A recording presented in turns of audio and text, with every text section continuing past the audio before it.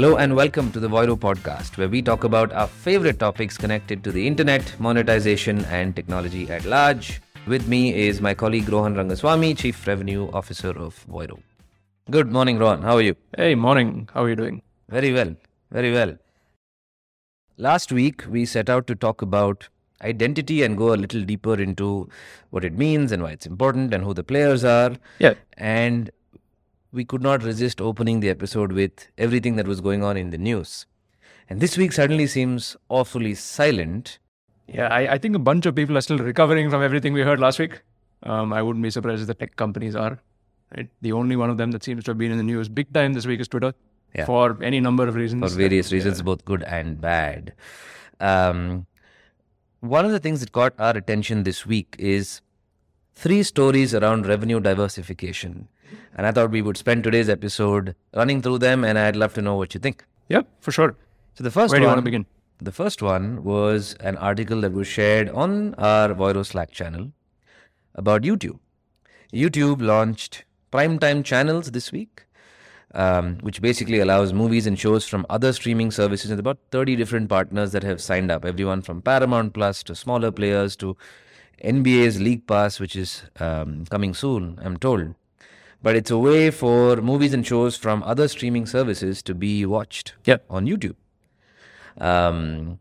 Interesting move from YouTube, and it has very, very interesting ramifications. I was curious to know what you think. Yeah, I think for YouTube, it's clear what they're doing, right? They want to be the only place where people come to watch any kind of video, right? So I think as far as they're concerned, it's easy, right? For me, it's more interesting to look at the other side of this, which is what's in it for each of the channels that is tied up with YouTube. Because on the one hand, it gives them access to YouTube's distribution, right? Which is obviously fantastic and probably orders of magnitude higher than anything they could achieve themselves, right? But on the other hand, I'm curious to see how this plays out. And there are some of these details that are going to be really important, in which how much control lies with the brands, with the channels, and how much control lies with YouTube, right? Because there's a bunch of risks in there, right? A lot of the biggest streaming platforms today, whether you think about HBO or Netflix, right? They've built their streaming platforms on the back of like 2 or 3 solid levers, right? They've got a great base of content, right? Which is obviously required. They've each built a platform that makes for a great viewing experience. Right? It's very easy for people to watch. It makes for a pleasant viewing experience across devices and so on. But the last thing is, and this is something I feel Netflix has done particularly well, right, is they've built a great recommendation engine, right? Netflix has basically taken it upon themselves to try and make sure you never leave their app, right? You finish watching something, they've recommended the next thing to you, they autoplay the next episode, they have a surprise me button in case you run out of everything that you've already, queued up, right? And I don't know how this is going to work on YouTube. Right, because one thing's for sure, anyone who subscribes to YouTube primetime channels is probably going to have subscribed to multiple such channels, right? And if YouTube is going to recommend the next video for you to watch, then it could just as easily come from a channel that's not the one you just left, right? Which for some of these channels could be worrying, right? Why would you want someone to come watch episode 3 on your channel and then switch to episode 1 of something else a minute later just because YouTube decides it? So it's a question for me as to how much control do these channels get over where people go next. Also, how much control does YouTube give them over their own data? Right? This is an age-old problem. Right? Yeah. I've been intrigued by that. I mean, I might have been living under a rock, but I actually haven't looked into how much they're going to charge users for this. The gold standard for something like this was, of course, always set by Amazon Prime, who have inked agreements with other OTT platforms and other streaming services to enable sort of sub-channels or sub-apps within Prime. That's always been very convenient for me as a consumer, as I suspect this will be. But the question you brought up is, of course, something that I'm waiting to see how it pans out. There's a couple of other questions I've been thinking about. Right. Across today's conversation, as well as something we spoke about a few weeks ago, which is where is Netflix going to go show ads in their new ad-supported tier? One of the things that's constantly come up is, and we talked about this yesterday, while the tech might be something that they'll figure out, what might be harder to do is to redo rights. And I wonder about the same thing here as well. If HBO Max or Paramount Plus has created an original show which they are now syndicating to YouTube, that's one thing. But what happens to shows that were not originals? Yep. And there's a fun kind of larger question in here, which I'm no expert on it, so I'm not going to talk about it too much. But it seems to me that there's content rights that need to evolve now. I agree. Right? The content ecosystem and the ways in which media is used today are not reflective of the rights that were sold, I don't know, 5 years ago or 10 years ago or whatever it was, right? So as with Netflix, right, I believe they have a bunch of they have the rights to a bunch of content, but they don't have the rights to show ads against that content. Yeah. Right. And that's because when they bought those rights, Netflix was not an ad company at all. They never foresaw themselves becoming an ad company. So I guess they didn't negotiate any kind of ad-related rights. Now, as these things evolve, right? If we go back to Google or to YouTube for a minute, one benefit for a channel to be part of the YouTube primetime channels is it gives them access to YouTube's large global reach, right? And it may be a very easy way for a small US channel or relatively small US channel to expand into, say, Asia, right? But I don't know if their rights allow them to do that, right? And it's going to be interesting to see how these things play out. Yeah, it ends up being an interesting power equation, right? Because if you're small and you don't have enough tech and distribution on your own, this is a great way for you to just put your content out in the universe, especially on a global platform. If you're large, it's still a way for you to tap into Google's reach, but you might hold more power in this revenue share deal between you and YouTube. But that makes me wonder about something else, which is what stops these platforms from doing it already. I mean, Netflix already has many of their shows and episodes available on YouTube and not just snippets. Hassan Minhaj's show, Explained. There's multiple shows that I can think of that are already on YouTube. They're just on Netflix's channel. Sure. On Netflix's YouTube channel. So I'm curious to know what it is that's going to be different, except when I take a step back, I'm like, YouTube has been the king of revenue diversification as far as I can remember. They've had ad-supported model, they have a subscription model, they have transactions where you can pay for individual shows and episodes and movies, they have a tip jar, they have all sorts of models going on. They have Patreon embedded within YouTube. They've got their new short videos now and the monetization. So this might be a step in an interesting direction. No, for sure. And there was I think a few months ago, Debbie Weinstein, who's vice president at YouTube, was on Ad Exchanger's podcast. Yeah. And she said, look, consumers are showing us the way with their attention, and it's up to us to figure out how to make the most of that. But what she was really saying is that YouTube's numbers are still very strong. Yep. For sure. And, all of this with YouTube ties back to something that we've kind of talked about a little bit in the past, which is streaming services started out to give customers a choice, right? And over time, it feels like the choice has kind of gone too far in the other direction, right? I know Netflix for sure made some loose comments maybe a few quarters ago about people spending a lot of time on their home screen and not being able to select a video. And I guess what YouTube wants to do is solve that problem a little bit. With this. Yeah. Debbie's comment makes perfect sense. Saying, look, this is a foundation on top of which we can build multiple models. I was listening to a podcast a week ago where they had David Zaslav from Warner Brothers Discovery. Yeah. And he mentioned something similar, where he said WBD has a very strong foundation from an intellectual property standpoint. And so he said, therefore, don't write us off. Yep. We're sitting on some debt. We're going to shed it. But we are here and we are strapped in for the long run, because he said 35% of currently available intellectual property is within his ecosystem. No, and if that's a fair point, right? But it goes back again to the point of rights. Yes. What is it that you can do with the content that you own? What is it that you can't do with the content that you own? Let's segue for a minute to talk about a company that you and I were chatting with earlier this week, right? That does sort of brand insertion into Product placement, yeah, brand insertion into videos, right? And it leaves me wondering, when the owners of that content, right, did they sell the rights to place a product into a video? I don't know, right? These are things that probably haven't even been considered until now. Yeah. And it's going to be fun to see how these play out over the next few quarters. Yeah. In 2019, I watched a video on YouTube by Connie Chan, who's a general partner at Andreessen Horowitz, which just blew my mind. Because up until then, my mind was binary. It was like, Avod. And then she had this beautiful 25 or 30-minute video, which we'll put in the show notes, which talked about, it was called When Advertising Isn't Enough. And she talked about the concept of diverse revenue and how it can hedge companies against market forces, but is also a smart way to exist. And she used Tencent and the Chinese ecosystem as an example.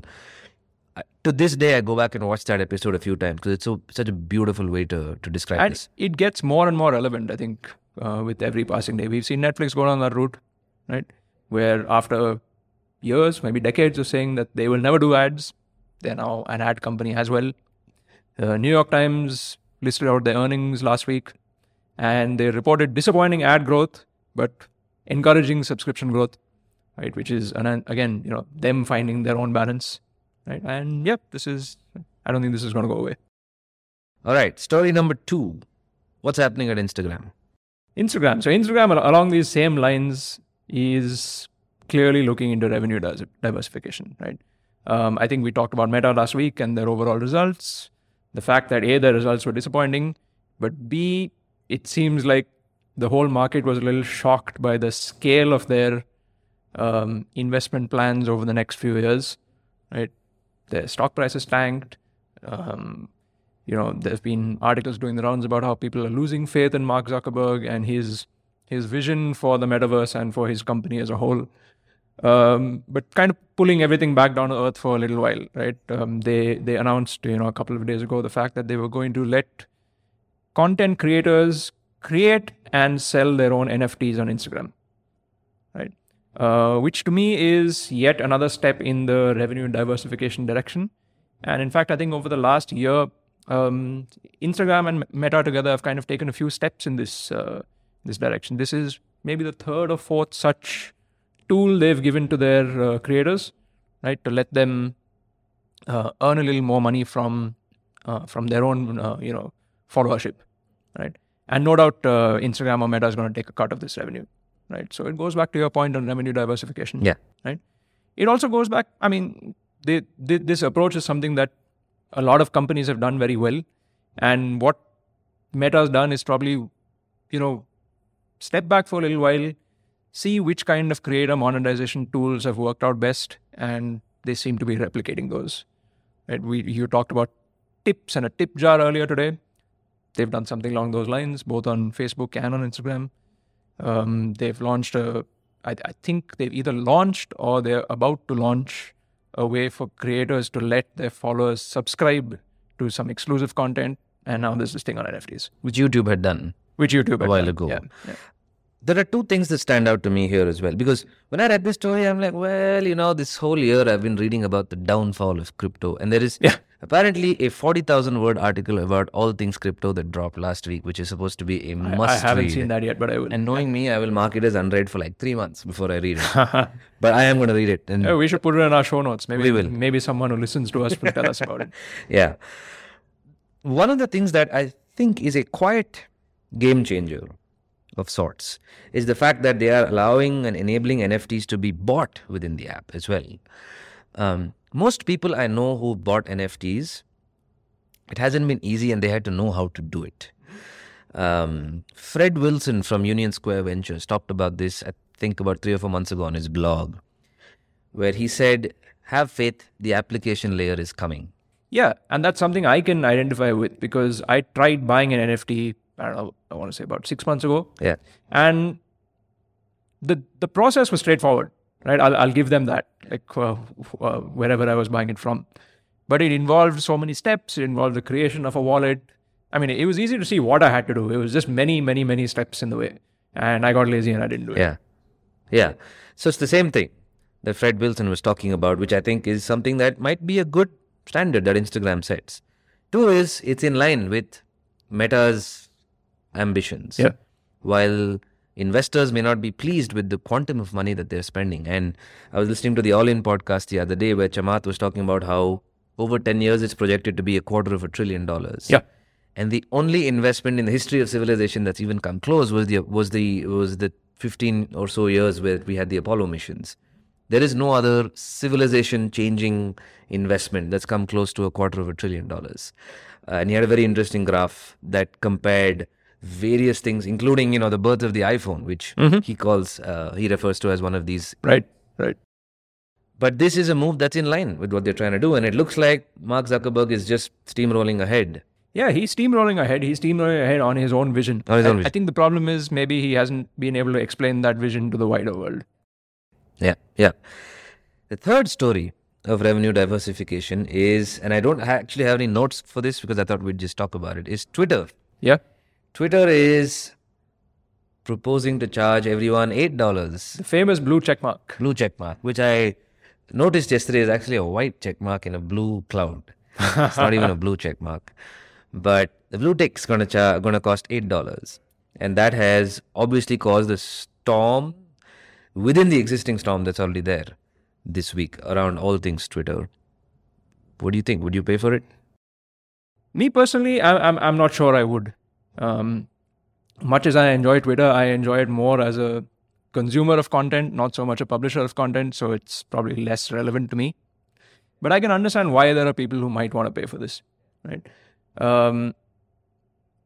One of my questions around this is to whether they're going to loosen their standards for who is able to purchase a checkmark, right? If they keep their standards the same as they are today, but add a price, I think that's probably an okay way to do it, right? But if they open this up to anyone, right? Like I could go out there and say, there's actually no reason for me to be given a blue checkmark.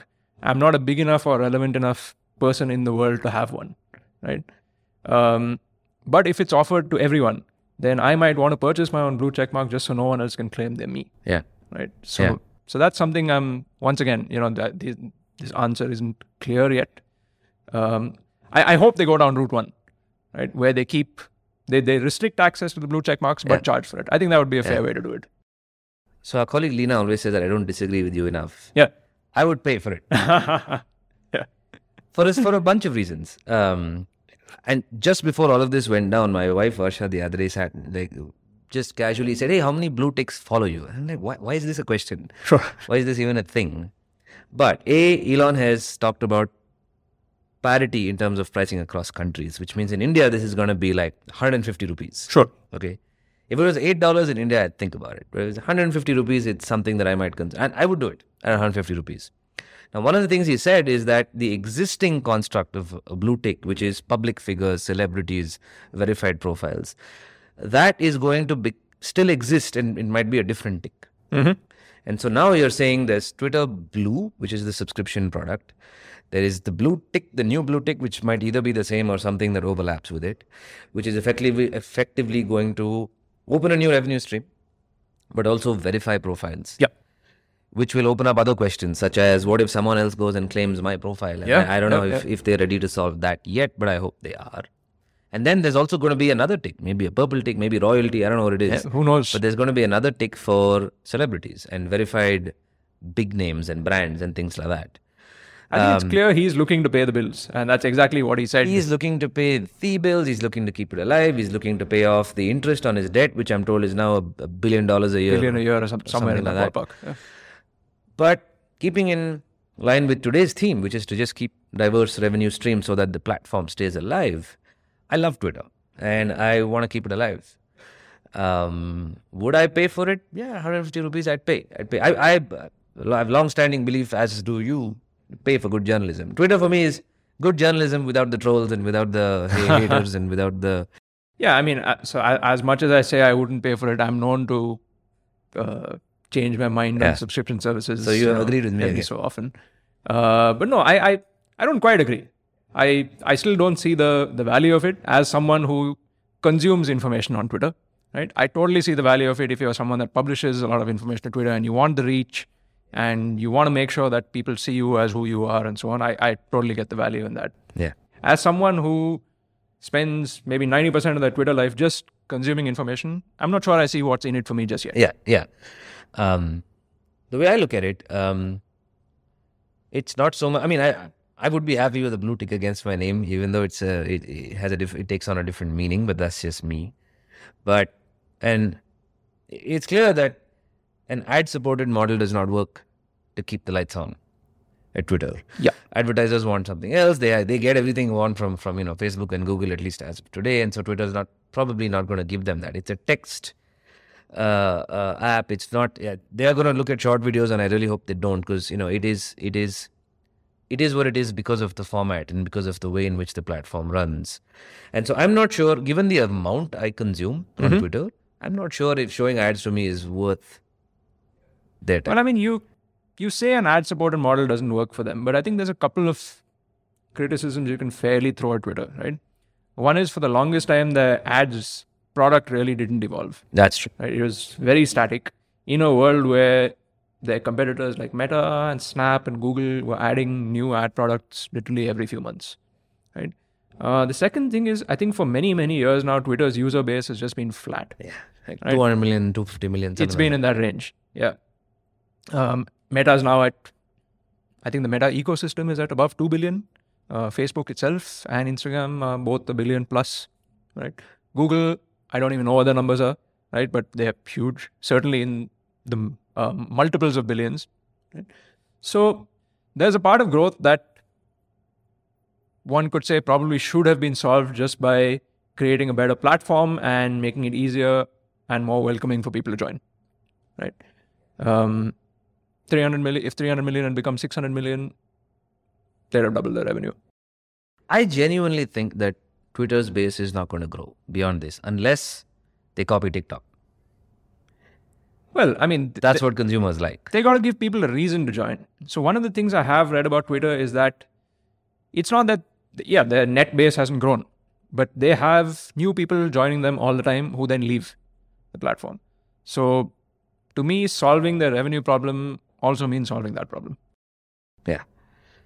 Well, we'll wait and see. Yeah. Whenever it rolls around and whenever the pricing is available, let's see if I actually follow through with my claim, and looking forward to that. You do as well.